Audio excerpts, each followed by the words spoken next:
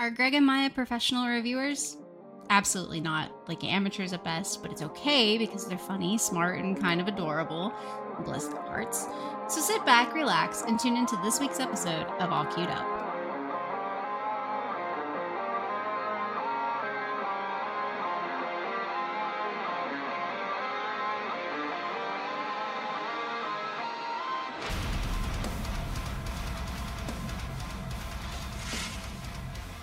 Binary pals, welcome to All Queued Up, the review podcast tied to streaming services.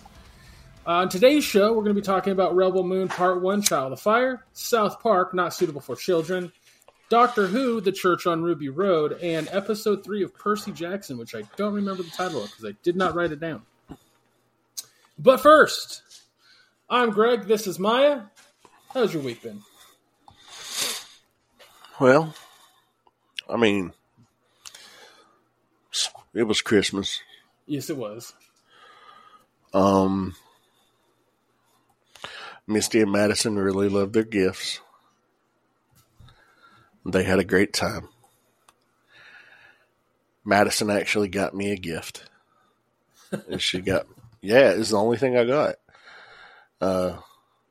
She got me this, it's in the living room because it's not been brought in here and put on my desk yet. But it's a figure of Jim, the male from the Dark Crystal.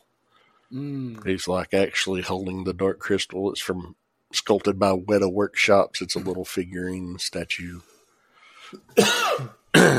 She spent her last dime on it. She actually went into the comic shop, and Brian, the owner, who's been a friend of mine since 1995,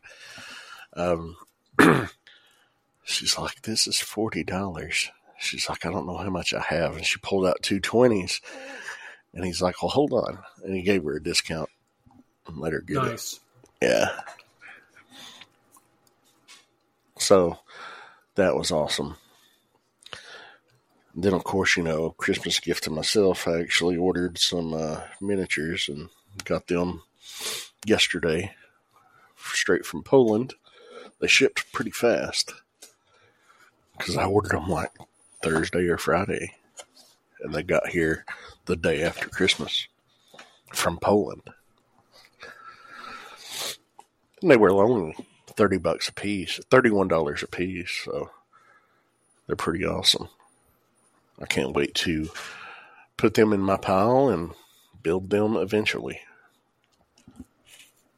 Other than that, watched mass amounts of football starting on Thursday night. Thursday, Saturday, Sunday, Monday. Watched a lot of football spread out over those 4 days. Enjoyed the outcomes of most every game. Last week, I squeaked into the playoffs of my fantasy football league that I've been in for years and years. And I was actually in 7th place, and I won big. And then catapulted myself 3 positions. Well, I was playing the top team of the league, and I was like, oh, this is going to be good. This is going to be close. And he had played all of his players but one. He had Josh Jacobs left to play. Well, I had 2 players left. I had Cortland Sutton for the Denver Broncos at wide receiver, and I had Lamar Jackson. I was like, if this goes well, I'm going to win. Well, Cortland Sutton went out on the first drive of the Denver game, and he didn't play the rest of the game. He was out, so he netted me 0 points. And then I was down 23 points, 25 points, something like that. It was like 88.9 points to 113.9. And then they said Josh Jacobs was out, so he substituted and made a fucking substitution. He picked up a player. He dropped a player and picked up a player like 10 minutes before game time and threw in fucking Amir Abdullah, the Raiders running back, like their third running back, and netted 2.2 points. Guess how many points I lost by? 1.34 points. it sucks. That sucked. But, I'm playing for third place at least.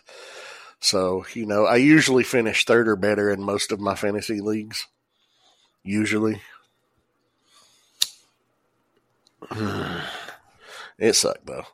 It's like, oh, man, if he hadn't picked up Amir Abdullah, I would have been playing in the championship game this week. It's unfortunate. Let's see. Other developments this week. Completely, entirely shunned and not acknowledged by my family once again. So there's that. Yeah. But yeah. Other than that, Misty's been working. Madison, has been splitting time between here and my mother's.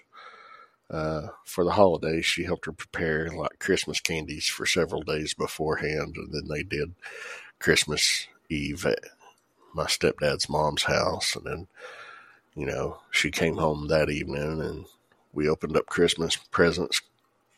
Early Christmas morning, we woke up at like 4:45, and Madison woke up at 5:15, and I was like, well, let's do this now. We've got coffee in us. Let's go. We're all awake. She's been bugging me every day for the past 5 weeks to open presents because I got my Christmas shopping done early. Like, I got 90% of it done before Thanksgiving and have had stuff sitting here since November 15th in boxes that needed to be unboxed and then reboxed and wrapped. I don't want to wrap up Amazon boxes. I'm going to put them in the smaller boxes, then wrap them up. But, we opened up everything. She was absolutely thrilled. I got her. She really enjoys listening to music. Her musical taste is very eclectic. Like, you ask her favorite bands, one of her top 3 favorite artists is Leonard Cohen. And another one is Connie Converse, who was a singer from like back in the 50s. And she listens to shit that sounds like it would like be right at home on a Fallout soundtrack. You know what I'm saying? It would seem to me that Madison's a little bit of a hipster. No, not at all. I refuse to acknowledge that assessment. No. No, she's not an obnoxious hipster, but a little bit there. She's just got eclectic taste in music. She doesn't have flannel shirts or suspenders. Call those people hipsters.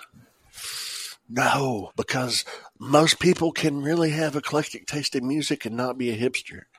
Just saying. It's not a prerequisite. It's not a defining a trait. But she likes some modern stuff too. And I asked her a few weeks ago. Well, I asked her before Thanksgiving. I was like, name some artists that you like. One of them was Lana Del Rey. So I got her a couple of Lana Del Rey things, and then I let her have one gift early. Remember a couple of weeks ago, because she scored the top in her grade on her biology SOL test, her standard of learning test. And it was a Lana Del Rey canvas wall print. And she's like, oh. And I was like, oh, something's wrong. One of the things I had done, I had actually gotten her a Lana Del Rey record because I got a record player for her. Because she does have a lot of and here you're going to go. She has a love of vintage things. And I wanted to give her a taste of something vintage that was tangible, that she could appreciate. So I got her a record player. That doesn't make her a hipster. I got her a record player, and I got her the 3 albums. I got her a Lana Del Rey album, which I've since returned. A Mazzy Star album that has Fade Into You on it. I got her a Cowboy Bebop 2 album set. It's the Iron edition. I don't know what tracks are on it, but, it's the soundtrack to Cowboy Bebop, which she loves. And, one of the bands she told me that she really enjoys that I also really enjoy is Nirvana. So I replaced the Lana Del Rey with the MTV Unplugged Nirvana session. And she's just been absolutely enthralled. She's loving it. So I'm happy about that. She's given me a list of albums that she wants now. One thing I did put on pre-order is the Scott Pilgrim Takes Off double album LP that is coming out at the end of April. She said she really wanted that. Yeah. And one of them that she wants is the actual movie soundtrack, so I'm going to pick that up for her too. But yeah, she loved her gifts. I got her and Misty some great stuff. They were all really happy with their things, and now it's over. And then this Saturday we do our Christmas get together at Misty's sister's house. Since we hosted Thanksgiving, she's hosting Christmas. And we're doing that Saturday. So hopefully that goes well. But yeah, other than that, watching football, playing video games, opening gifts, being shunned by family. How's your week been? It was good. The leading up to like the Christmas weekend, we had plans to go to my brother's friend's house. My brother's friend, his name's Zeus. He met him while truck driving, and his wife Megan, and then Megan's mom Debbie, and then their son Christian. So the three of us, or the four of us, were supposed to go over there and hang out with the four of them. That was on Sunday, the day before Christmas. On Saturday, was actually a really good day because we've been having a lot of trouble with my dad's dialysis. A lot of trouble. Yeah. And we went and did a session. We did a session Friday. It went really, really, really well. And then we went and did a session on Saturday, and it went super fucking well. So we were stoked. We were just like, this is awesome. We planned on watching a movie. We couldn't figure out which one. Like, I wanted to do the that Nick Cage one that just came out. He plays like an old man. The Retirement Plan. Which looks pretty fucking funny. But, like, my dad didn't want to watch that one. My mom didn't want to watch it. I was like, all right, fuck, I don't know. So I went and I was trying to find something, and Mom's like, just watch whatever you guys want, because, I don't have to watch it. I'm like, all right, if that's how you feel, that's how you feel. I'm not going to change that. So she sat in her room, and we ended up watching Leo, the Adam Sandler animated movie, which honestly isn't bad. You just have to deal with occasional, like, shit jokes. But overall, the story's pretty good. Like, the plot of it is that Leo, played by Adam Sandler, and Squirtle, played by, like, they straight up just took the word Squirtle. Didn't even change it a little bit. But that's the turtle that Bill Burr plays. Yeah. And because turtles and this particular type of lizard live to be, like, fucking 100, 200, somewhere in there. Mm-hmm. They've been at this school for decades. And because they've been at this school, they've learned to talk. Okay. And, but they hide it because they know that the humans won't accept it.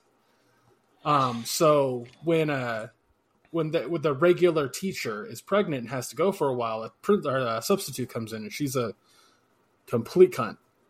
And, she forces the students to take one of the two, like the turtle or I don't remember this. It's a type of fucking iguana. I don't remember the name of it though. She forces one of the students to take one of them home, and it goes home with this girl who's, she just talks too much. And so he ends up talking to her, not like she learns that he can speak. And through that conversation, he teaches her about, like, how to make friends and just to kind of be a better listener and all this kind of stuff. And because of that, when she goes to school, she's better for it. Mm-hmm. So Leo figures out, like, I'm going to die soon because some, like, people were at a parent-teacher conference thing, and they were like, oh, that's one of those types of lizards. They live to be about 75. And he's like, I'm 74. Holy shit. I got to lay my wisdom out on these kids. And so that's a good crux of the movie. A good chunk of the movie. But, the rest of the plot kind of goes different locations, but it's a heartwarming type of movie. So it's not bad. That's as much as I'll say about it. Anyway, I digress. So, but before we watched that movie, we were all excited. We were getting everything together. We were going to just have dinner, hang out, watch a movie. My dad ends up slipping in the shower and falling. Luckily, he has these handles, so he just kind of slowly slid onto his ass. Yeah. But it was like me and my brother and my mom trying to get my naked father off of the ground. And because my dad's been doing dialysis and all sorts of other things, his muscles have atrophied quite significantly. Yeah. And so he can't pull himself off the ground. We had to. It was a whole fucking process, but it was quite a bit. But when we finally got him off the ground, it was fine. But we were all pretty sore going into the Sunday of Christmas Eve. Yeah. So right before we watched the movie, though, like, I came out of my room, I had a drink, and I'm just sitting on the couch just waiting to watch Leo, and Dad's in the kitchen, and my mom comes out of her room, and I hear Jeff, and I hear, like, paper crinkling. I'm like, the hell? Oh, he probably bought more gifts for Christian, because he bought like 3 gifts for Christian. And he sets them on the table in front of me, and he goes, Merry Christmas. I was like, what? And he goes, Mom, Dad, and I went together, and we got this for you. And it was like a box, and then there was, like, obviously something fabric-y. Mm-hmm. I'm like, why did y'all get me this? Like, I don't fucking deserve this. And my mom's like, shut the fuck up. Yes, you do. You do so much for us. Da, da, da, da. And I'm like, yeah, that's what I'm supposed to do, though. Like, I didn't do anything to deserve this. And Dad's like, literally, you help me stay alive on a constant basis. What do you mean you don't deserve this? And Jeff goes, would you just fucking open it and stop trying to act like you're all humble and shit? I'm not, dude. I have nothing for anybody else. And Mom's like, yeah, because that's what we wanted. We wanted you to gift us things. I'm like, all right, I'll just open the fucking gifts. It was 2 49er hats and a 49er sweatshirt, a hoodie with a Deebo Samuel's name and back number on the back. Yeah, which is dope. Yeah. You showed me the video of you opening this stuff. I guess Jeff was filming it. Yeah, it was from his perspective. Because Mom's filming is atrocious at best. I love my parents. Yeah, it's pretty awesome. Technology, yeah, they don't. I was in no way, shape, or form expecting it, and I those still are the don't best feel kind like of things. What's that? Those are the best kind of gifts. True. Things that you really will enjoy and use. That hit you out of nowhere, like a surprise. Here you go. Got this. Thinking of you. Yeah, I agree. I just wish I had something to get them, Dude, I understand that. Misty, because of the way her work's been the past few weeks, and with the hot water heater and, Oh, did I tell you about that? Yeah, you told me. Oh, okay. She just didn't get to go Christmas shopping at all. So she didn't get me anything. She's like, I'm not going to be able to get you anything. I was like, honey, do I look like I give a fuck? If I want anything, I buy myself it. I don't hesitate. I just get it. It's like, throw it in the cart. Here's my address. There's my credit card number. Fucking ship. I'm the same way. Like, I'll go into Walmart and just go to the toy aisle, and I'm like, oh, yeah, there's a fucking cool toy for $13. So I get you. But you know, it's nice. It's nice that I know that they're thinking of me, and even though we just struggled to get my dad off the bathroom floor, it was like, oh boy. So that was that day, and then you know. Sunday, do you enjoy nuts on your Sundays? I do enjoy nuts on my Sundays. Not to that degree.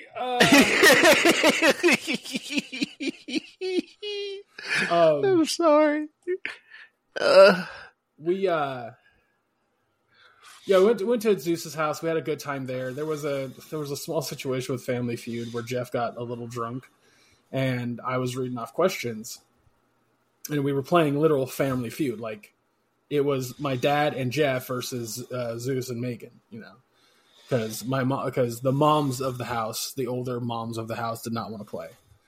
But I'm hosting it, right? I have all the answers on my thing, and I'm making the judgment calls on what makes sense to that context, you know? Yeah. And he's just losing his mind because some of the answers don't make sense. And the rest of the fucking house is like, how does that not make sense, Jeff? That makes perfect fucking sense. And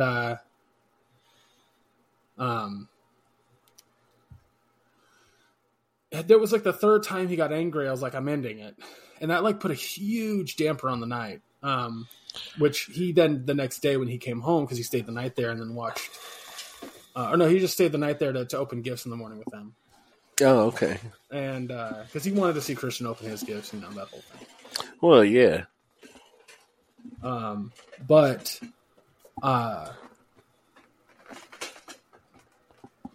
He came home and he was just like, hey, just so you know, I'm not mad. I just got drunk, and then was just like kind of frustrated with the answers. And I said, well, to be honest with you, Jeff, I didn't think anything of it, but that's why I ended it, because it was like every time there was one that didn't make any sense to you or you didn't quite agree with, it became a problem. And he goes, yeah, it was a good call to end it there. I was not doing it. And I was like, I get it. I'm not upset at you. I'm just saying, like, I didn't end it because I was mad. I ended it because it was the right call in the moment. And, but then I also said to him, I was like, if I was upset with you, or if I knew that you were continually upset with me, we wouldn't have played Jenga at the end of the night before we left. He was like, yeah, that's true. Yeah. Then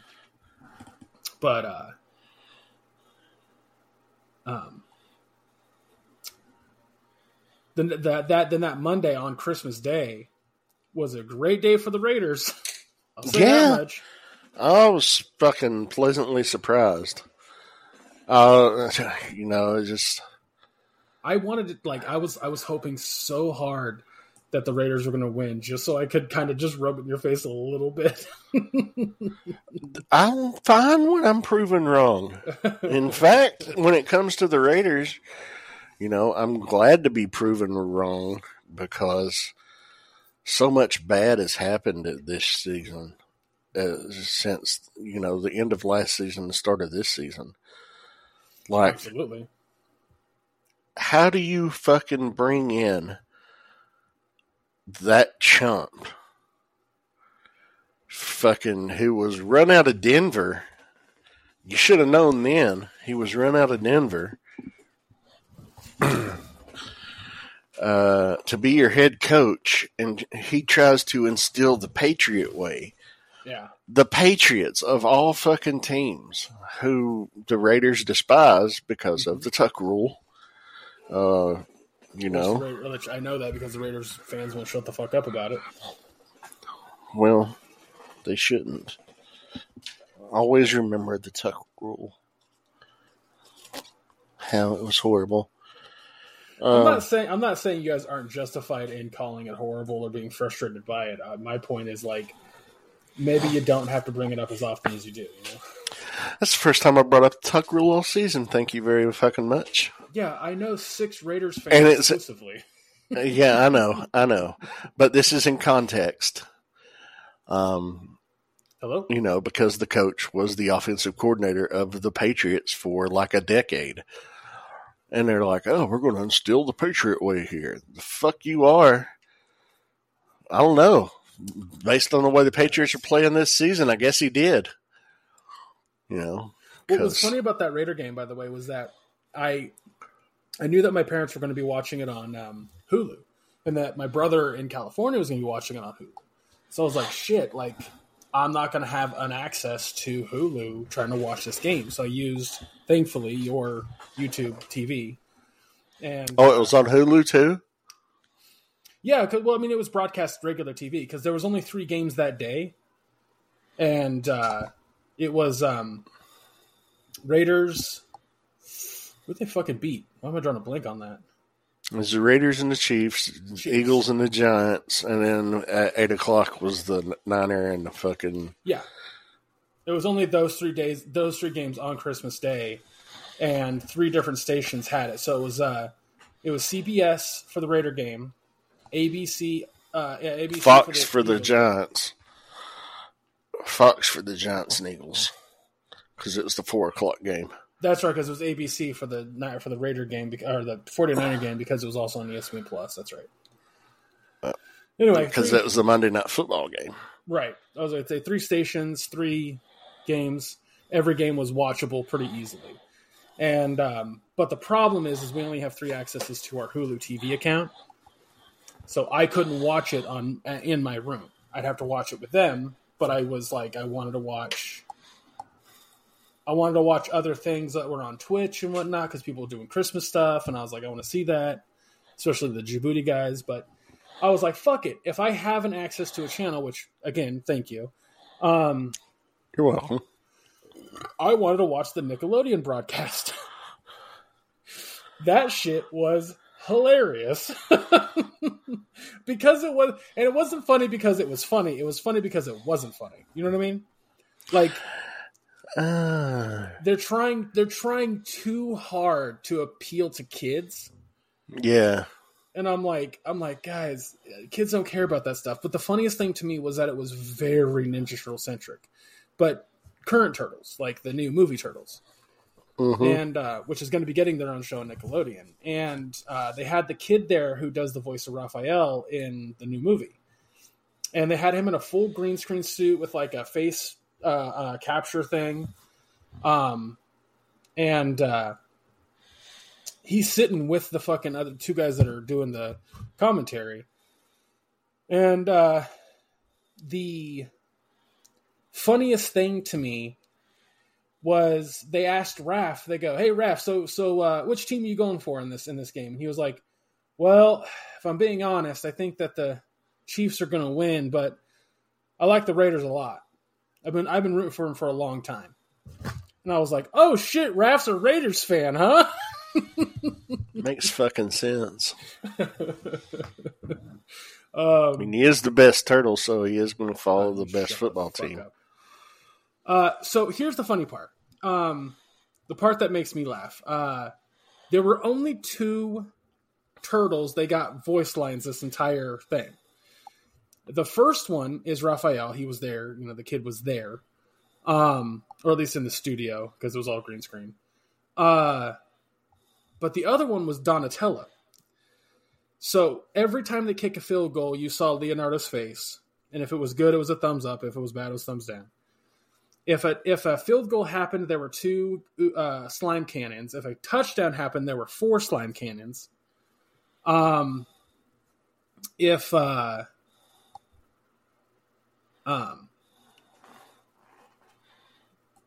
If something happened in the game, like a ref called a penalty or something like that, or if there was like a rule that maybe people didn't know, that's when Donatello came out and explained the rules.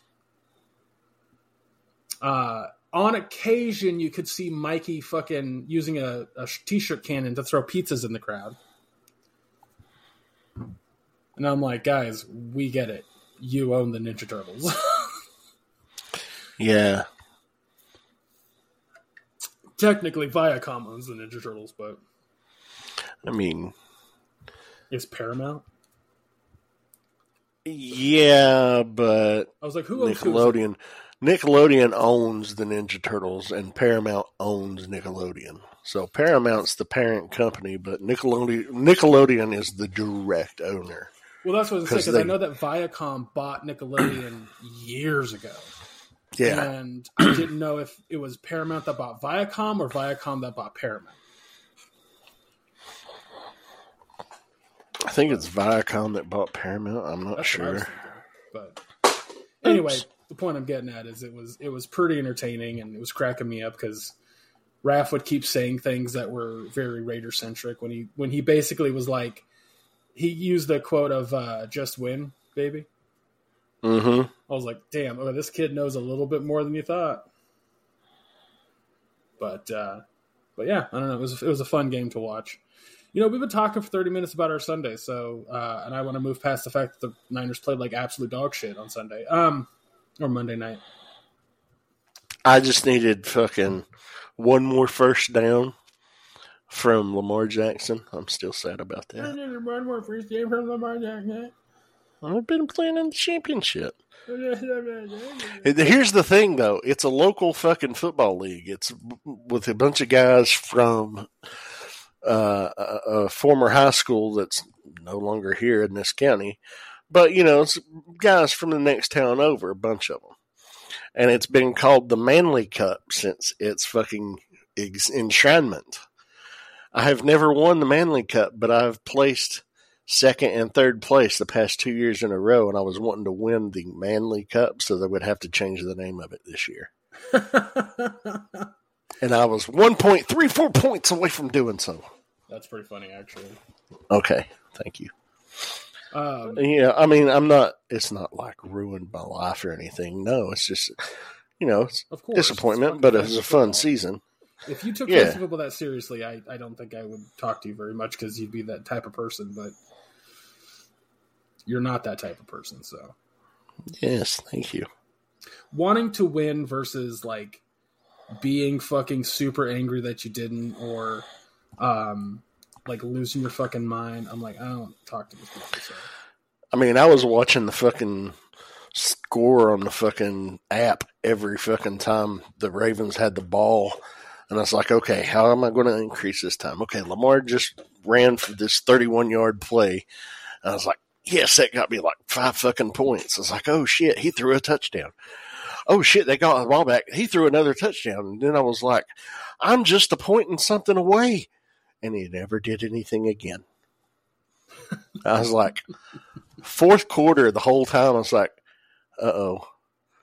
They're going to get the ball back, and they've got a comfortable lead. He's just going to hand it off left and right. They're not going to be in passing situations. You would have won if the Niners played better, only due to the fact that Lamar Jackson would have been in the game longer. Yeah. If Brock Purdy hadn't fucking been benched and they hadn't put in Sam Darnold and he put the little fucking fourth quarter razzle-dazzle on him, I was like, son of a bitch, man.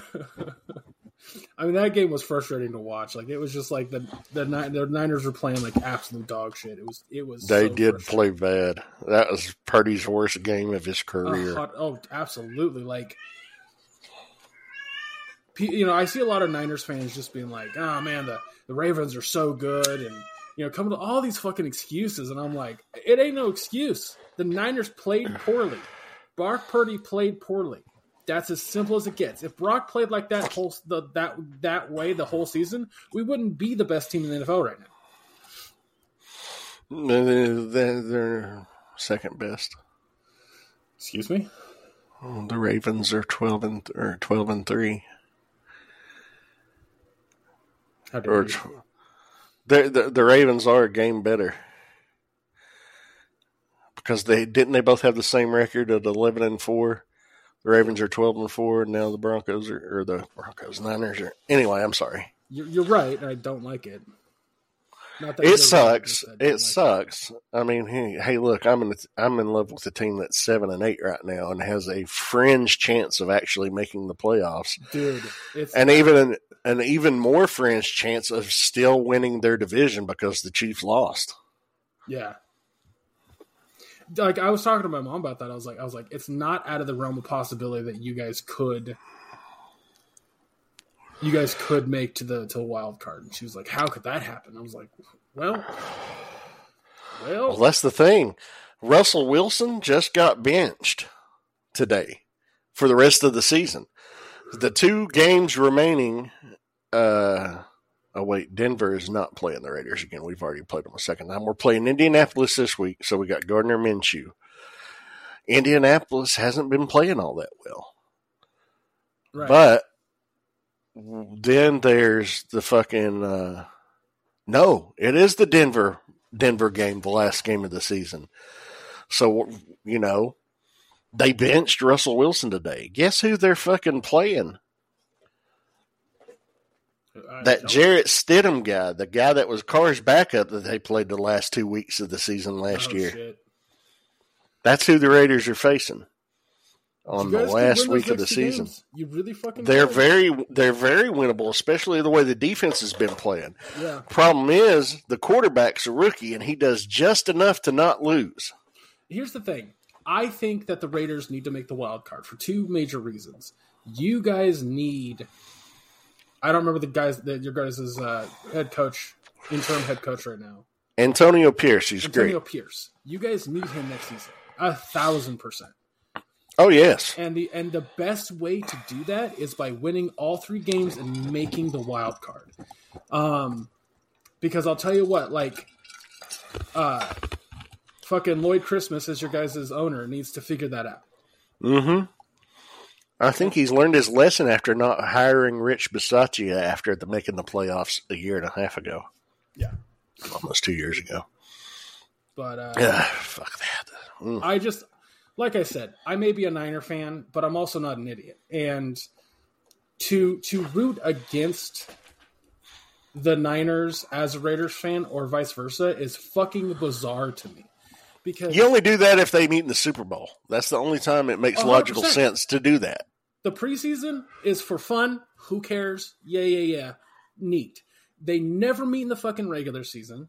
And if they do, I'm not rooting for the fucking Raiders. And vice versa for you. But if McDaniels had still been the head coach and the Raiders did play the 49ers, I would be a 49ers fan for that game. But they got rid of that son of a bitch. So let me put it this way, and I'll be honest with you. If the Raiders made it to the Super Bowl with McDaniels, I don't think for a second any of y'all would hate McDaniels like you do. I would, because that would mean the Patriot way was working.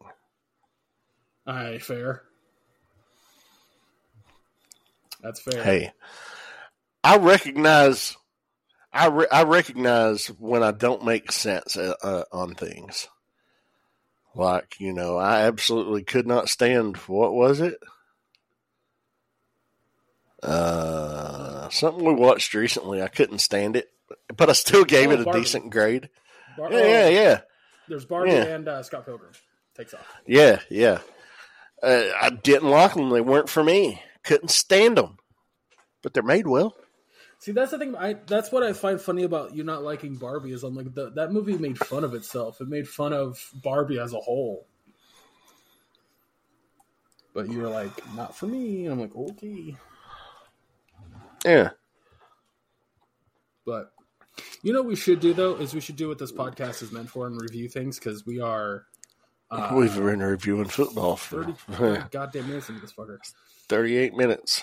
I was like, we have a movie to destroy. We have. Oh yeah, we're going to go ahead and let you know. Rebel Moon fucking sucks. Yeah, neither of us liked it.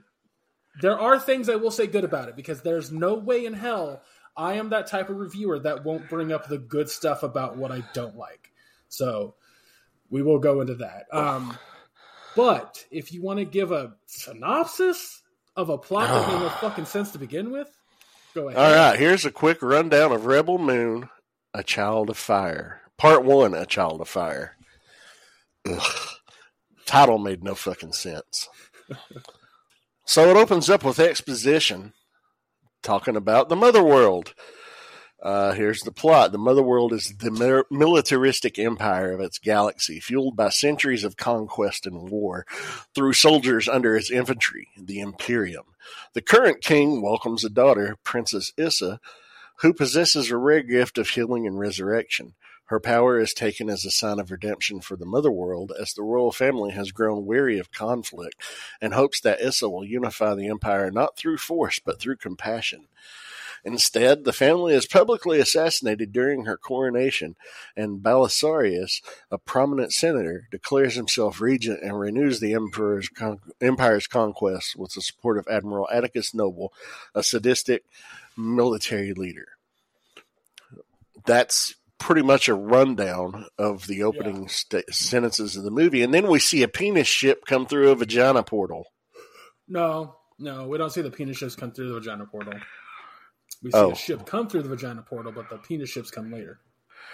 Well, it was very phallic. I'm not saying it wasn't. Like, that portal opened up like a fucking blossoming vagina, and then those penis ships were straight up fucking dildos with rockets. Yeah. Anyway, I will say this. The design of the penis ships aside, the special effects were okay. Yes. But the movie it's pretty. It's pretty. Set design, costume design, location, everything looks good. It's very appealing. That's the one good thing I can say about this movie. That's honestly it. Like, it's a very pretty movie. It's, credit where credit's due. The CGI is finished. It's complete. It doesn't look half done. The costumes and the practical effects look really fucking good. Fucking Netflix spared no expense. They allowed Zach and his team to do what they wanted to do in regards to and that's the bad thing. They allowed Zach and his team to do what they wanted to do because this movie began as a failed pitch to Lucasfilm years ago, and he was like, "Yeah, this is my Star Wars story," and they're like, "No, just be gone." And he shopped it around, and everybody turned it down. But Netflix said, "You know what? Fuck it. Yeah, you've got a big fan base." Yeah. This is probably what they were thinking. You've got a big fan base. You'll get eyes on our product. You get new subscribers. Get a lot of views, and love him or hate him, Zack Snyder is like CM Punk. He gets people talking, and he gets eyes on the product. I'm glad you recognized that, because that was exactly my comparison. Now, like I said, I recognize the greatness. I also recognize not greatness. Yeah. But I could admit it. Zack Snyder has a fan base, the Snyder Bros, and they have been so adamant the past 6 days since this movie came out that it's good. It's not good. No. It's bad. Okay, here's a quick rundown. On the independent moon of Velt, Noble and his men, that's the Admiral, had for anybody that forgot, because I already had. Noble and his men arrive and insist that Father Sindri, a local village chieftain, sell them grain to replenish their food stocks as they hunt for a band of rebels led by the Blood Axes. Gunner, who I just couldn't see as anybody but Stephen Crane, because I just recently watched, The Haunting of Hill House just about a month ago. Yeah. Gunner, an ambitious farmer, disagrees with Sindri's refusal to deal with Noble. The Admiral then beats Sindri to death and orders Gunner to prepare all the village's grain before he returns in 10 weeks. One of the villagers, Cora, packs her things to leave, but when she sees Imperium soldiers attempting to rape Sam, a young woman, she, along with Private Aris, an Imperium soldier, who is disheartened by the practices of his superiors, confronts and kills them. Cora tells the villagers that Noble will massacre the village once he returns and gets what he wants. She recruits Gunner, who has a source that can reach the Blood Axe Rebellion, so they can recruit them for their cause of fighting Noble. During their journey, she reveals to Gunner that she once served the Imperium as a soldier, having been taken and brought up by Belisarius, who killed her family and destroyed her home planet. The next day, Cora and Gunner depart for the port city of Providence, a nearby port town, to assemble a band of warriors to defeat Velt, to defend Velt against Noble's fleet. They first recruit Kai, a smuggler and criminal. He takes them to two additional warriors, Tarek, a tamer of beasts, and Nemesis, a talented cyborg swordswoman. Cora ventures with the team to a remote moon to recruit Titus, a disgraced Imperium commander reduced to prize fighting. Gunner learns from Cora that she feels a sense of guilt for Issa's death, as she once served the princess as the princess's bodyguard. Now, that took me about a minute and a half to read. It didn't take much longer than that in the movie for them to blatantly rip off Harry Potter and the Prisoner of Azkaban, Star Wars, and, I'm sorry, but Titus, did he not agree just way too easy not to, to just come along with these people? Like, here's this guy, he's drunk, he's fucking just like, he's like, we're going to do this. Okay. Hey, have you ever thought of revenge? And he's like, sign me up. I'm sorry. Ugh. One of the biggest problems that I have with the plot of this film is that it's clear they're trying to rip off of either, what's it called? Why am I drawing a blank? Rebel One or Solo, specifically. Rogue One? Did I say Rogue One? What did I say? You said Rebel One. I knew I was getting it wrong. Yeah, Rogue One or Solo, because a lot of the plot points are extremely fucking similar. And that had to have been why he was laughed out of the fucking room with Lucasfilm. Like, you're just taking what's already been done. And here's the thing, though. If I'm not mistaken, his failed pitch to Lucasfilm was before Disney bought the company. Oh, I don't fucking know, but I think. Anyway, it's so obvious to me that there are so many plot points, and then in his mind, he does it with such mediocrity that changing how something looks, like, I don't know if you've gotten to that point yet, probably not, but the fight scene with the giant spider lady. Getting ready to talk. Well, we didn't even talk about the fight scene. Just that they recruited the cyborg swordswoman Nemesis. Yeah, I thought you mentioned it. Just vaguely. But my problem with that scene wasn't that it didn't look cool. It was, we have lightsabers, but not lightsabers. This fight scene could be 3 minutes long, which would be fucking rad, but it's going to be fucking 8 minutes because we're going to use so much slow motion that it becomes numbing. And that is my biggest problem one of my biggest problems with Zack Snyder's directorial style. His excessive, insistent use on slow motion when no one's talking. If there's not dialogue happening, there's slow motion happening. Yeah. And it's fucking ridiculous.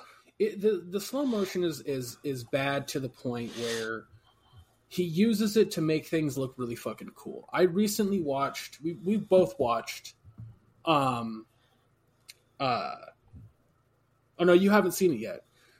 In today, as of recording this What If episode, there's a scene with some slow motion. And it got me thinking immediately, like, this shot is cool because there was build up to the slow motion shot.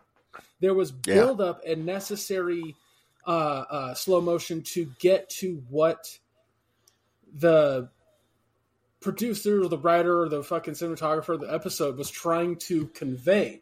Like, it's if you use slow motion for a shot of like them running into cover and getting shot by lasers, why do that shot? I don't need a slow motion shot of a character pulling out a weapon. It's so fucking unnecessary. And that happens so much in this fucking movie. I don't get why. Yeah. So let's see. Picking up. Knowing that they cannot defend against Noble's ship, the King's Gaze, the warriors use Gunnar's previous dealings with the Blood X Rebellion to meet with their leaders, siblings Darian and Devra, and request the use of their starfighters. Darian and half of the clan agree to help, but Devra, who considers such a fight hopeless and a waste of their resources, retreats with the other half to safety.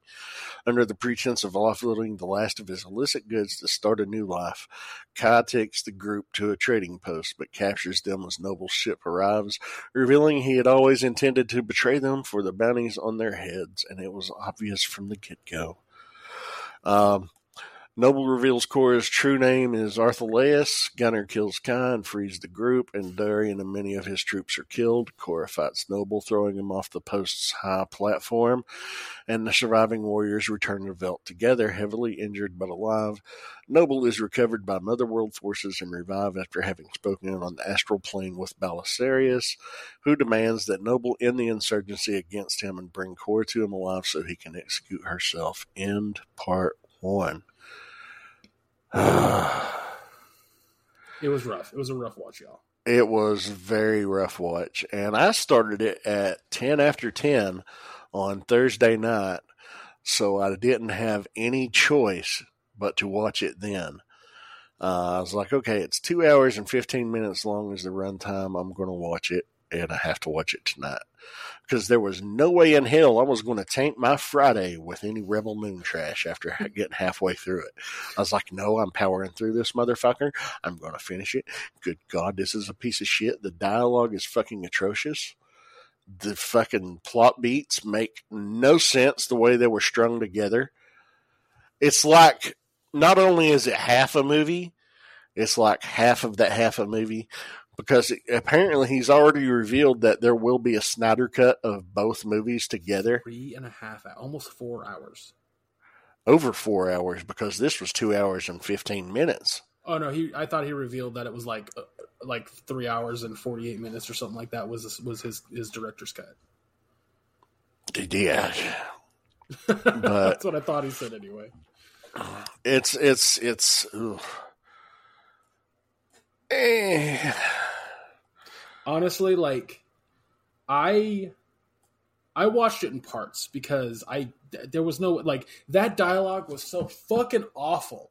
It really was. I've talked about ad nauseum B movies versus like good movies, right? Or like movies that B movies to me are super fun because they're made in earnest, but they're so bad that they become entertaining. Stuff that you would see on Mystery Science Theater.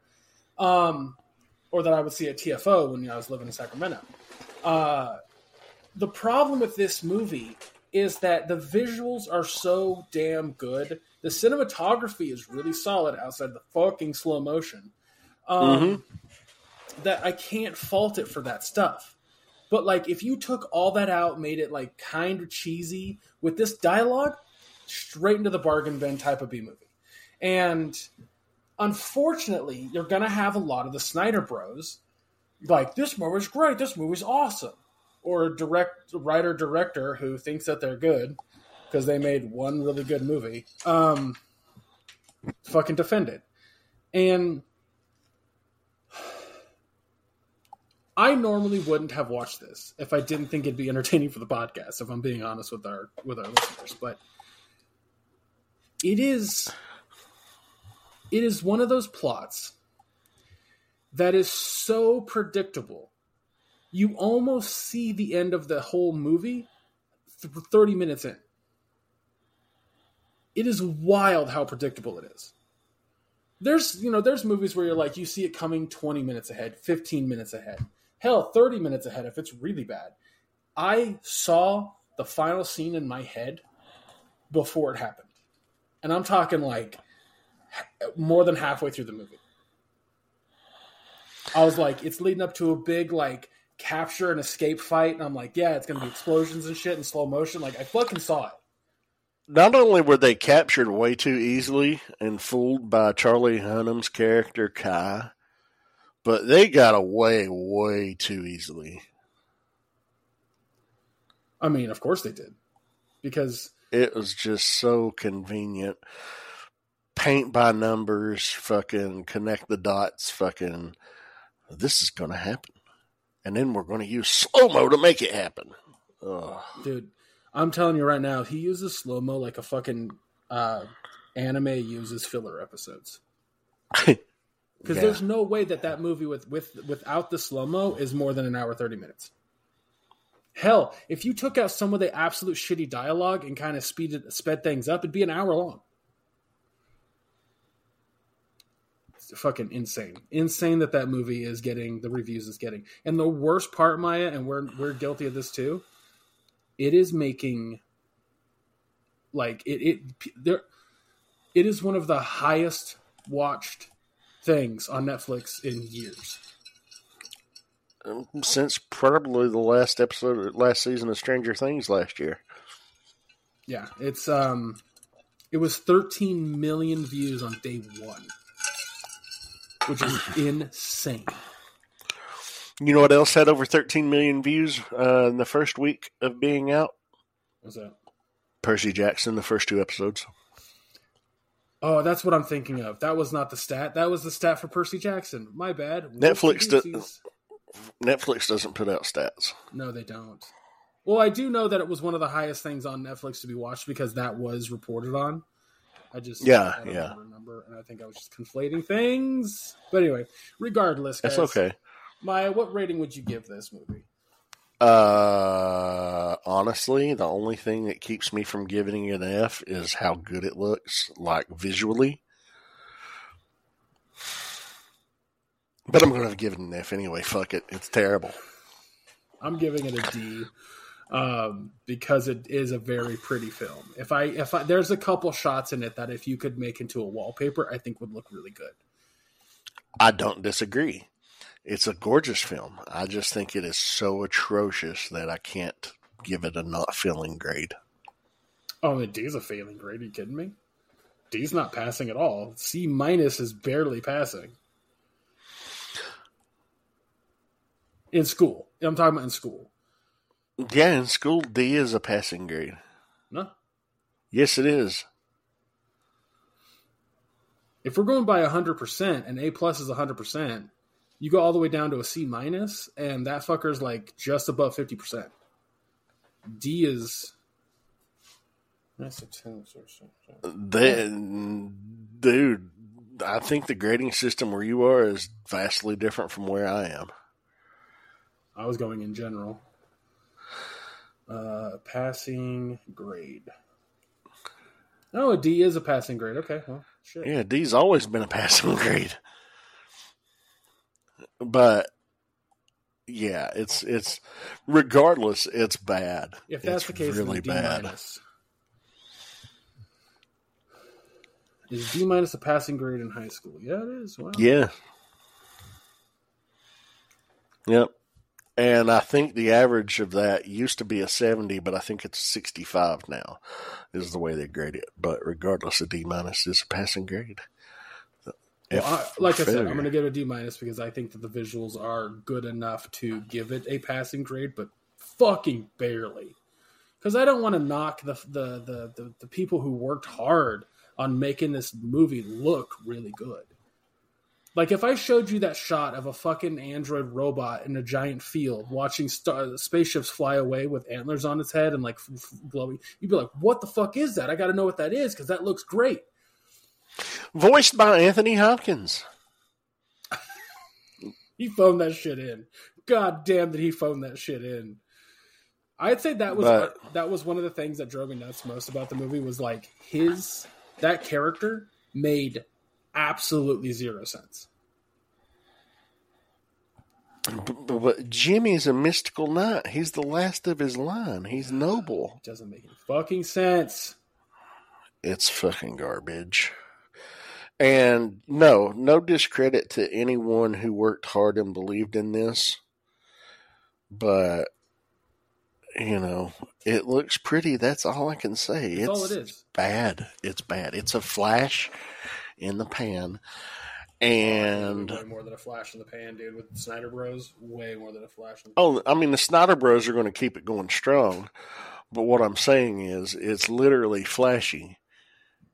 Yeah. And it's just, that's all it has going for it. I don't disagree. It is. But anyway. It's that hot girl that has, like, no fucking intellect. All beauty, no brains. Well, we've beaten this dead horse enough. We got 3 Should you watch Rebel Moon? No.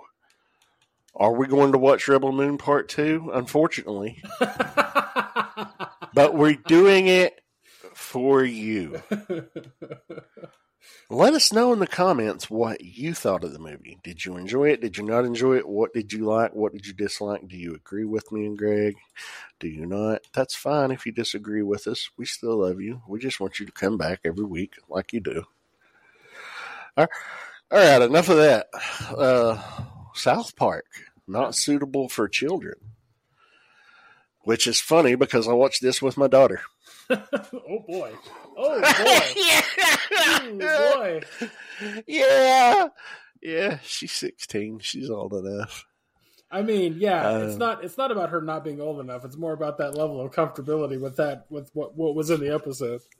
It surprised both of us, and I was like, fuck it, she's already here. But yeah, Eric Cartman starts his day drinking a bottle of Cred hydration drink. PC principal and strong woman, I guess, is one of the teachers. Want to let the audience know, if you haven't seen it, Cred energy drink is a parody of Prime. It looks identical with the labeling and the bottle type. It's parodying Prime. All right. PC principal and strong woman discuss how social media influencers are peddling this drink to kids when Mr. Mackey tells them that the art teacher has been discovered posting videos on OnlyFans. At a parent-teacher meeting, parents are outraged, claiming their children will be able to watch the videos. When Clyde Donovan's father Roger and stepmother Janice attempt to explain double penetration to him, Clyde retorts that his school life is in shambles because he doesn't have any cred. Even though he's been claiming at school that he drinks cred, Clyde watches a video of his favorite influencer, Logan LaDouche, trying to boost his confidence, but Logan is just promoting cred, much to Clyde's annoyance. South Park writers, love the episode. Too much was a bit on the nose. Yeah. I mean, the Logan Paul character was... They could have used anybody, but it was funny. Oh, it was funny. Just like calling it cred, calling him Logan LaDouche. I was like, guys, I've seen you be more creative than that. Go ahead. Cartman, Tweak, and Butters invite Clyde into their affinity group for cred drinkers, but exclude everyone else. Clyde purchases an empty cred bottle, which he fills with apple juice, but the entire group is shunned when his fake drink is discovered. Clyde, Butters, Tweak, and Cartman travel to a CVS pharmacy in Pueblo, Colorado to purchase a limited edition Super Cred, but a mob of kids causes a riot. Clyde realizes that the group's all been manipulated by influencers, and they agree to find Logan, who explains to the kids that he's being used by a higher power to influence people. As he is about to reveal his true sponsor, he is assassinated. Meanwhile, Randy, Stan's dad, Randy Marsh, begins making OnlyFans videos by posing himself naked from the waist down, but Sharon disapproves. When he fails to gain followers, Sharon challenges that she can make a better page than Randy, and she succeeds by making a basic pornographic page. When Randy calls OnlyFans support for tips to make his page better, he is told to add trending topics to his channel. When he starts using cred in his videos, he begins getting subscribers. Sharon is concerned that the views come from minors, but Randy refuses to stop. Randy visits an influencer agency. The agent explains how various sponsors bid against each other to have the top social influencers promote their products. The agent sends Randy to join other influencers, where influence is auctioned off to the highest bidder. During the auction, members of the FBI arrest Randy. When the FBI shows him pornographic images of minors, actual like coal miners, Randy cooperates with the FBI, which is funny because it's just pictures of coal miners, pickaxes, and coal miners, underground in caves and shit with fake dicks hanging out of their pants. It was fucking funny. Yeah, it threw me off because I was not expecting it, and I just was fucking cracking up. I mean, I'm already cracking up the whole time Randy's fucking, twig and berries are hanging out of his shirt, and he's like showing off to everybody and, promoting his OnlyFans page. And I'm watching this next to Madison. She's like, oh my God. Well, what was funny, I watched shit with subtitles on, so the subtitles are cleverly placed right above it. Every scene, cleverly placed right above Randy's penis. I was sitting here in my room watching it, and there's a shot of him like balls out and everything. And I look because my brother's coming into my room to talk to me about something. So I look over, I hit A on my controller to pause this, and I'm watching on my Xbox. I look back, and it's more of a close-up shot of his dick and balls. And I was like, well, that's just on screen until Jeff leaves my room. That's funny. So the FBI shoots the assassin that killed Logan LaDouche. It's the auctioneer, and the real influencers are still a mystery. Everyone returns to South Park, and the kids see Randy throwing away bottles of cred.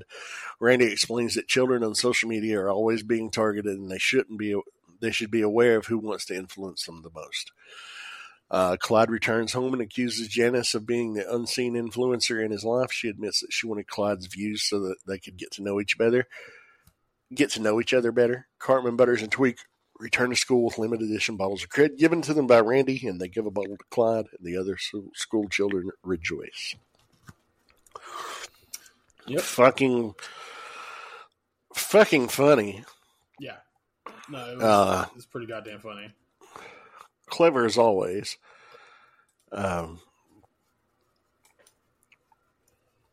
The fucking CVS assault riot with the kids, the fucking truck driver just trying to deliver, and the kids trying to climb on the truck and getting in the way, and them getting run over and killed and fucking beating each other for the fucking cred, and it's like the entire shipment's destroyed with the exception of a handful of bottles that one kid that Cartman accuses of being a poser makes off with. Yeah. That scene was just funny as hell. Well, South Park and Weird Al were the main reasons that I kept up with all sorts of news when it came to most things, because I always want to be kind of up to date when South Park parodies something or makes fun of something, right? So I'm glad that I knew this thing about Prime. I'm glad that, I know OnlyFans well enough to get these jokes. And I've seen some people on social media not know any of the stuff about Logan Paul and Prime. And I'm like, well, it's kind of a big thing in the news at the moment, so I don't know what to tell you. But yeah, it was, like I said, my only gripe with the episode was it was really fucking funny on most things. My only gripe with the episode was certain aspects were a bit on the nose, or just almost too on the nose. Yeah, like the influencer that Clyde watches, they call him Logan LaDouche. It's an animated version, South Park version of Logan fucking Paul. Well, I'll argue and it doesn't look like Logan Paul. It looks like it looked enough like Logan Paul. No, it's like an amalgamation of a bunch of influencers like Logan Paul. Because that puffy vest he was wearing, I've never seen Logan wear that. Then again, I don't watch his videos regularly, but I've never seen Logan wear that. Well, regardless. Yeah. That's who I thought of immediately when I saw the character, is what I'm saying. Oh, 100%. It's meant to be a Logan Paul parody. And that's without a doubt. But like I said, it's a small thing that I noticed and thought about. But other than that, because the rest of the story is really fun. My favorite fucking joke was the fucking sniper / auctioneer arguing with the cop about that sort of thing, and then he's like, "Well, you never catch me alive, copper." That fucking made me laugh. Yeah. Just the fucking that was cleverly done. Yeah, it's just whole children are the target of this. But you're the parents. You should blah, blah, blah, like a civil debate back and forth. And this, oh, well, you'll never take me in, copper. He didn't even say it like that. It was super casual. Oh, I thought it was more like that. No, he was like, well, you'll never take me alive, copper. That's what made me laugh about it, because I was like, I've never heard anybody say it like that. I'm like, that's pretty goddamn good. Oh my god, yeah, this. You got any final thoughts about this episode, or? No, it's good. I don't know that I ever want to see that much Randy Marsh dick again. No, but it was really funny. Not as funny as their other specials have been. This felt more like it was done in a couple weeks, versus the other ones. I think it was because it was released on Christmas, it was released Thursday before. When did we record last week? Thursday. Then yeah, Thursday. All right. So it came out on like the 21st. But regardless, it was good. What grade would you give it? It's a solid B+. Yeah. Because I think the writing's a little weaker than other specials that they've done. But it's still highly entertaining, really fucking funny. And it's only 40 minutes. Like it was actually, I think it felt shorter than other specials they did. So. I don't know if it were any shorter, but yeah, I think a B+ sounds good. I mean, it was good. It wasn't great, but damn did I laugh. And I was entertained. So, just some of the things, like you said, were a little too on the nose. But I'm interested to see how they're going to carry this on with the influencer mystery. I think that's going to be a recurring thing for the next few specials. Yeah. Somehow. Yeah. Because it is like one of the bigger things right now to see in the news. You see influencers getting in trouble for being, for grooming, or you see influencers getting in trouble because, they cause charity fraud, or you see influencers getting in trouble because of a fucking energy drink. Like, there's so much content there that they can kind of riff off of. Mm-hmm. So, yeah, and they got 7 more specials that they agreed to. I'm not sure. That's why I don't know the number either, but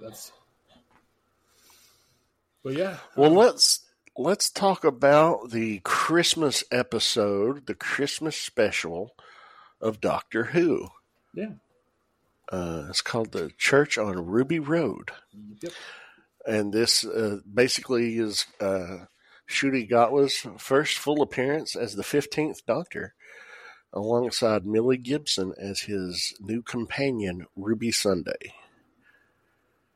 So the plot, Ruby Sunday is an orphan who lives with her kind and caring foster mother Carla and foster grandmother Cherry. Is interviewed by Davina McCall for a television program that traces its participants' lineage. Ruby was abandoned at a church on Ruby Road, hence her name, and has been trying to find her birth parents ever since. Following the interview, Ruby, as well as Davina, begin experiencing bad luck wherever they go, with the latter seemingly killed by a falling Christmas tree while on the phone with Ruby, letting her know that, unfortunately, we couldn't find any trace of your parents. Sorry. The 15th Doctor arrives and starts to investigate. Carla announces a new foster baby named Lulubelle and immortalizes the occasion with a photo she hangs on her fridge, alongside her 33 other foster children. While Carla steps out for some last-minute shopping, Lulubelle is kidnapped by goblins, and Ruby gives chase onto the roof. She is soon joined by the Doctor, who, with the aid of a pair of intelligent gloves that can bear a much greater weight than the user. Sorry, I lost my place. I got an alert and I glanced up to see. With the aid of a pair of intelligent gloves that can bear a much greater weight than the user, is able to get himself and Ruby onto the goblins' flying airship. The Doctor reveals that goblins are otherworldly beings who feed on coincidence and accidents, traveling through time to find babies to eat. A musical number ensues, and a marvelous one at that, in which the King Goblin tries to eat Lulubelle. The pair manage to rescue Lulubelle and escape, returning to Carla's flat. A freak storm causes a giant crack to appear in the ceiling, and Ruby disappears. The doctor sees Carla change into a cold and uncaring woman who's only fostered a few children, resents Cherry, and is only concerned with money. Realizing the goblins went back in time to take Ruby when she was a baby, the doctor pursues them in the TARDIS. The doctor arrives in the past and witnesses the goblins taking Ruby away. Using the gloves, he pulls the ship onto the church's steeple, impaling the Goblin King and causing the ship to disappear. The doctor leaves Ruby on the church's doorstep to ensure the parson finds her and sees a woman, presumably Ruby's mother, walking off into the night. The doctor returns to the present where he finds everything returned to normal. He informs Ruby about what had happened. He departs in the TARDIS, saving Davina from the falling Christmas tree. The doctor returns, but decides to leave Ruby behind, concluding obliquely that he is a bearer of bad luck. Ruby, however, works out that the doctor is a time traveler and steps into the TARDIS for the first time. And in a mid-credits scene after they depart, Ruby's neighbor, Mrs. Flood, in a monologue, reveals prior knowledge of TARDIS travel. And this episode was a lot of damn fun. You know, the musical number, Goblins, that made sense to me, and I loved it, and I was like, give me more Goblin songs in my life. If they came out tomorrow and were like, our main inspiration for that song was Labyrinth with David Bowie, like, yeah, I fucking can tell. I mean, I've never seen Labyrinth, oddly enough. Oh, damn. So there's a song in that movie. So David Bowie plays the Goblin King. Not as... Yeah, I'm aware of that. I was going to say, not as grotesque. But he has a song about capturing a baby. He has a bulge that apparently is talked about to this day in that movie. Yeah, it's not his bulge. It's a fucking codpiece he's wearing, but yeah. Like, literally, it's under his pants. Yeah. But there's a song that he has, and that song reminded me so much of the song that was sung by the Goblins. Oh, okay.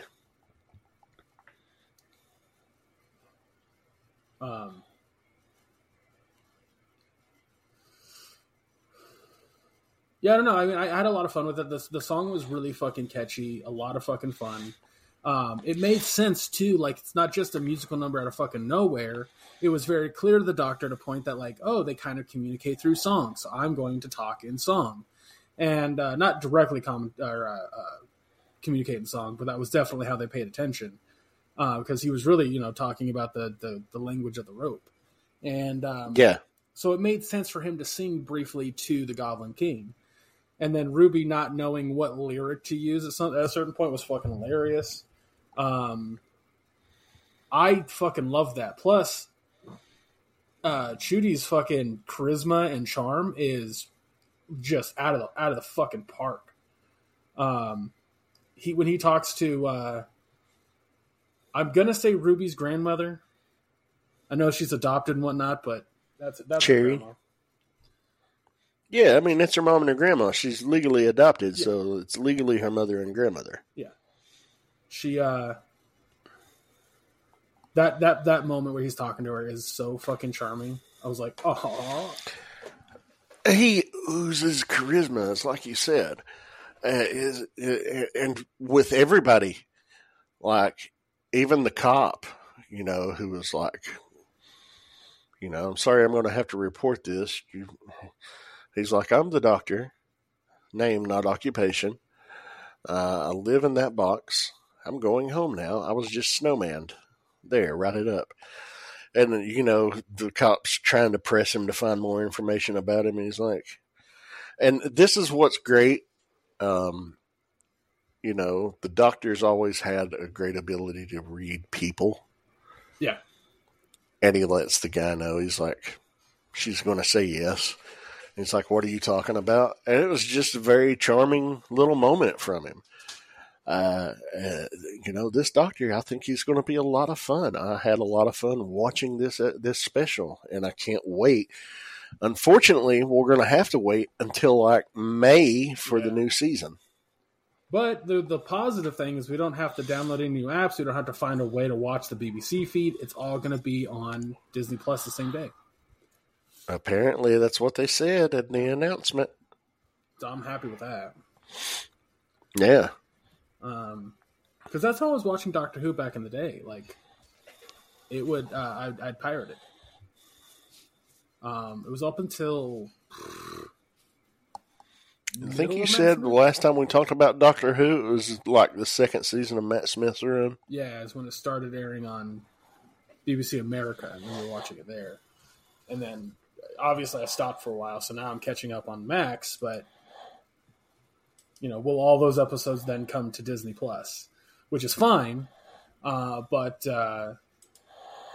this also leads to the question of, like, since, there's this deal between BBC and Disney to bring Doctor Who to Americans through Disney Plus, is it possible that we get a ride or some attraction of Doctor Who at Disneyland or Disney World? Because that would be rad. Not that I'd ever get to go, but it'd be dope to see it there. Yeah. Because like there's an attraction that Disney's done in the past where it's something that you walk into and it looks bigger on the inside, sort of thing. Because they have these mirrors set up to where, like, even if you go from an angle behind the line, you can't see behind the thing. So there would be no way to build a TARDIS that you get to walk into is bigger on the inside where, like, you could just go around the whole thing. I don't think you can do that. But it'd be rad to have a ride or, like, an attraction where there's a line, and the line you have to walk down as you're looking at the TARDIS from that line, no matter how far you lean or whatever, it looks like it's just the blue box. And then when you finally get to go inside, it's this big area that looks like the inside of the TARDIS. Ooh. I think that would be really fucking cool to see. Or a ride, like a roller coaster ride that's like, it's a dark ride. So kind of like the Indiana Jones one or something like that, where you come around the corner and there's you have to fight the Daleks, and then you have to fight the Cybermen, and then like there's a moment where it's super fucking dark, and then like you see weeping angels, and then it goes dark again, and then they're in your face. Like, oh my god, the possibilities are endless with Doctor Who ride. Sorry, I get all excited, but it's fine. It's fine. I would be, I would be more excited about things like that if I were able to ride rides. I'm never allowed to ride amusement park rides again. Because you don't have a leg? I'm an insurance liability, yeah. Oh. Mm-hmm. I did not know that. I'm never going to ride a roller coaster again. I always feel like attractions at amusement parks kind of not established, but sort of established like the legitimacy of that particular brand. Not that Doctor Who needs it, but no. But anyway, yeah. So, what grade did I give it? A plus? You didn't. A plus. Oh well. Honestly, I can't think of a flaw with it. It was flawless. I appreciated the Goblin musical number. I'm going to give it an A plus as well. Yeah, it's just fun. Like, acted well, performed well. The story's fun. It's got this like just absolutely fun. I genuinely hope that going down the road, going in the future of Doctor Who, especially this upcoming season, that we get a more fantasy-based concept on Doctor Who. Like, I liked the Goblin idea. I liked that it was a little fantasy and a little sci-fi, and it just kind of rolled into one. Very well, steampunky. I suppose. The pirate ship didn't seem steampunky. Well, the Goblin airship is a steampunk idea, and I've been familiar with ideas of Goblin airships for a while now, over 20 years. And oddly enough, no, no. But I do know what you steampunk. mean. Okay. Yeah, I know what you mean because it's old-fashioned looking, but it's got that sci-fi angle, which is arguably steampunk. I totally get where you're going from with that, but steampunk to me always kind of has more of a Victorian-looking vibe to it. I got you. Yeah. I immediately thought of Warcraft 3 because you can hire goblins in that game and travel in goblin airships. So that's why I thought of it. Gotcha. And I associate them also with the dwarves in that game who are very steampunky. Anyway. Yeah. Well, let's talk about the last thing because we've been going an hour and 25 minutes. I knew it was going to be a longer episode because of this, but that's fine. Yeah. Which is why we didn't have a discussion topic for today, but that's okay. We did talk a little too long about football, I'll tell you that. We talked too long about Rebel Moon, too. Oh, I knew that was going to happen. Yeah. Anyway, the newest episode 3 of Percy Jackson and the Olympians on Disney Plus. It is titled "We Visit the Garden Gnome Emporium." So we see the episode opens as Percy receives a prophecy from the camp's mummified oracle to make his mission official, which appears to confirm that the Master Bolt is with Hades and the underworld. Chiron informs Percy that the entrance is somewhere in Los Angeles and asks Percy to choose two other campers to accompany him in his quest. Percy chooses Annabeth and Grover. Before leaving, Percy also receives a pair of winged shoes as a gift from Luke.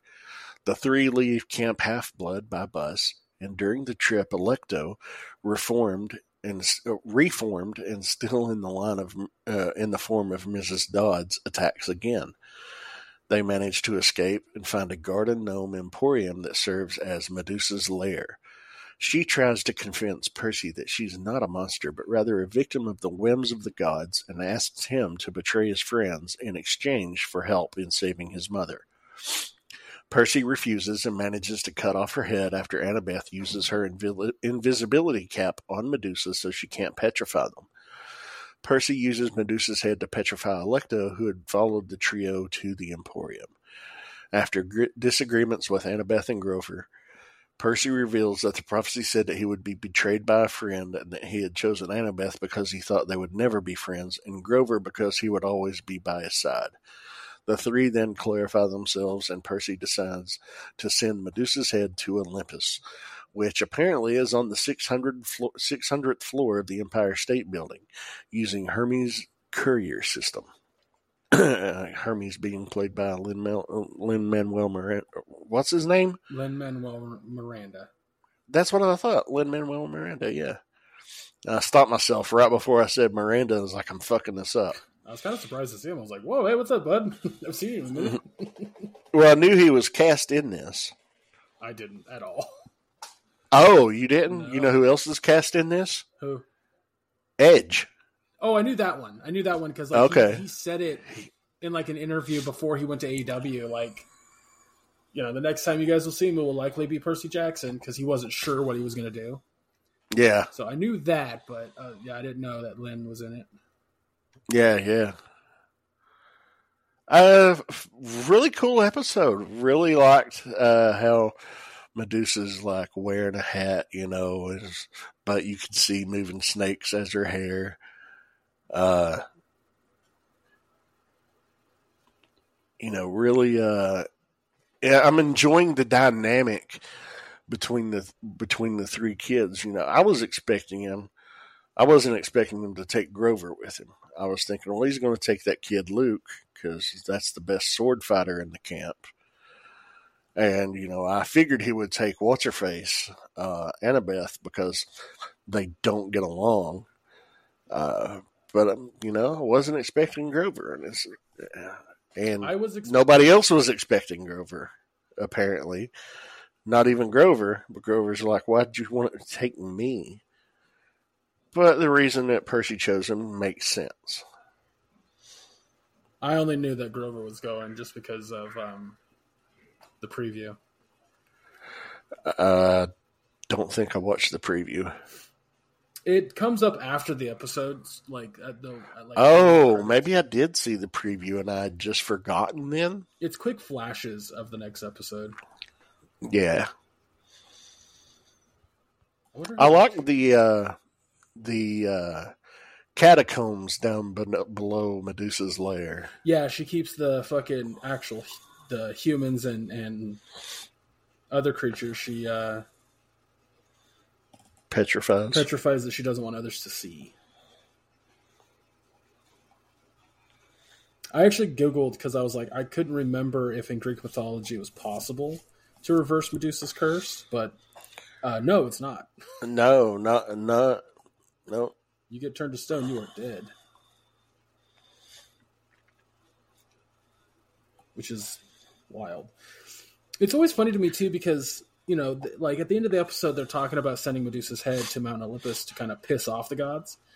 Mm-hmm. And I'm like, yeah, fucking do it. The gods are pieces of shit. I've never watched or read a story that had to do with Greek gods and not been like, you all are just fucking giant man children or adult children. Like, it's ridiculous how petty and asshole-ish they all are. Every one of them. Every fucking one of them. There's never a good story. Who was it they were talking about? Thalia being the daughter of Zeus. She was the one that came with Luke and Annabeth to Camp Half-Blood, and because she didn't listen to her satyr guide, which turned out to be Grover, Zeus turned her into a tree. Yeah.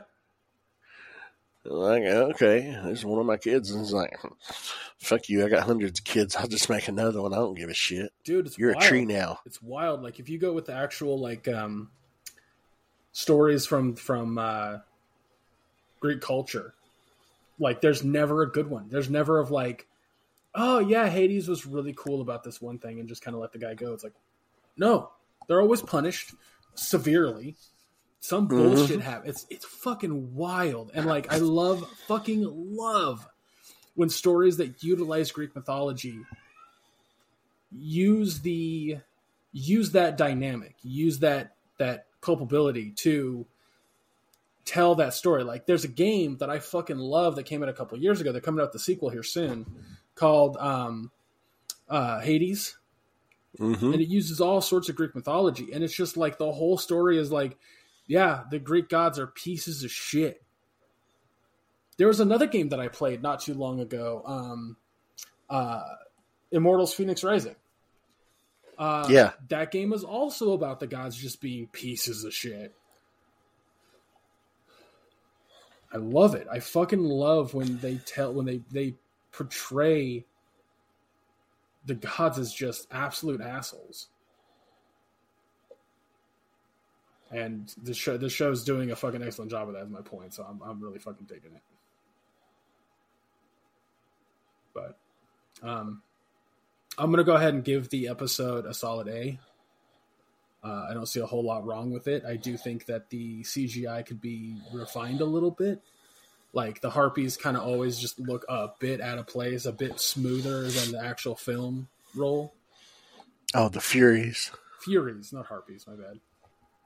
Yeah. But other than that, it's solid. Like, the kids are great fucking actors. They really are.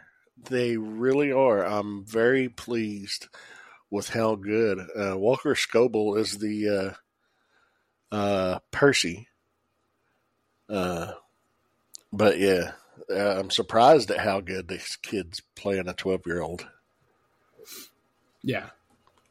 He himself is 14.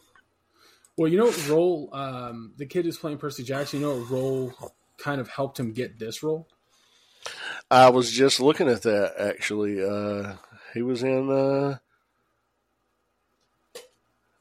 he watched Ryan Reynolds' Deadpool films many times, and it contributed to his ability to mimic Ryan Reynolds. And he played the young Ryan Reynolds in The Atom Project. Yep. That was the role that helped him get Percy Jackson. The awesome casting director even said that. They were like, we had his eye on him. because he looked like Percy Jackson when we were writing Percy Jackson, and they called him in for a casting. They called his agent, which then called him in for a casting, and they were like, "Yep, we nailed that one."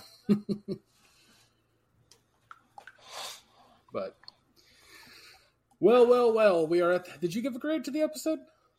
I give it an A. Okay. I thought it was very well done. I didn't until you mentioned it. I thought it was well done. I'm impressed by these young kids' ability to act.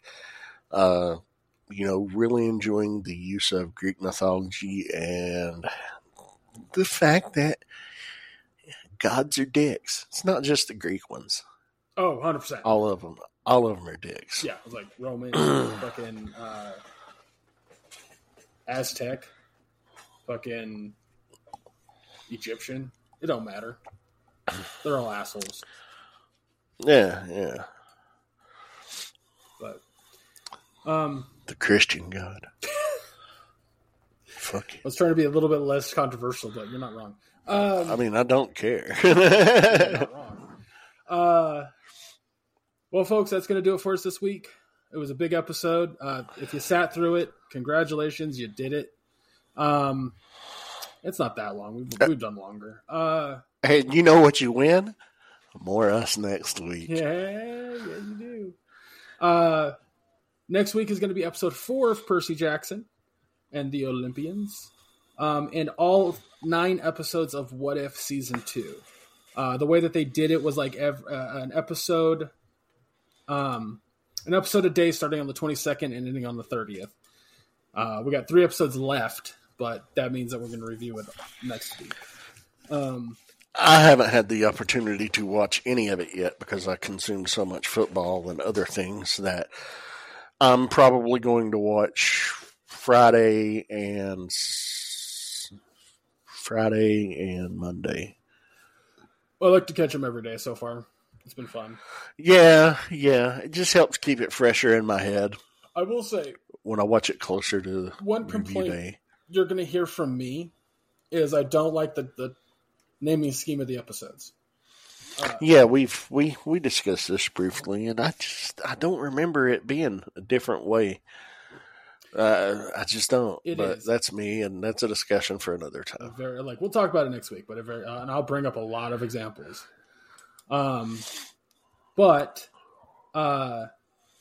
It's going to be those 2 things next week. I'll probably have a discussion. I don't fucking know.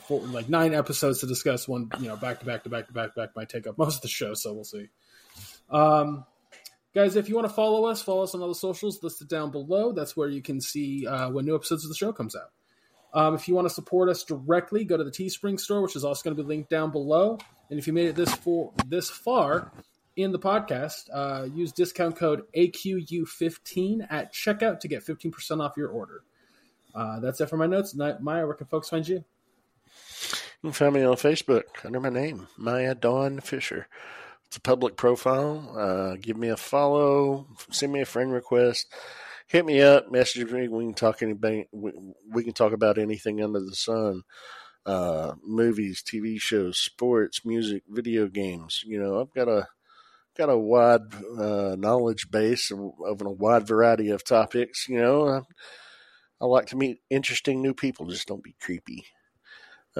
Greg, where can people find you? You can follow me under Chub Rock Geek on all socials. A lot of game clips on my Instagram, which is where I'll be uploading most of those from here on out. But honestly, not a ton comes out of fucking Baldur's Gate. So I don't know how much you guys are going to get, but there's a lot of old school clips on there. So go check that out if that interests you. But yeah, guys, again, Percy Jackson episode 4, What If Season 2. Join us next week. And thank you so much for listening. We'll see you then. Take care, everybody.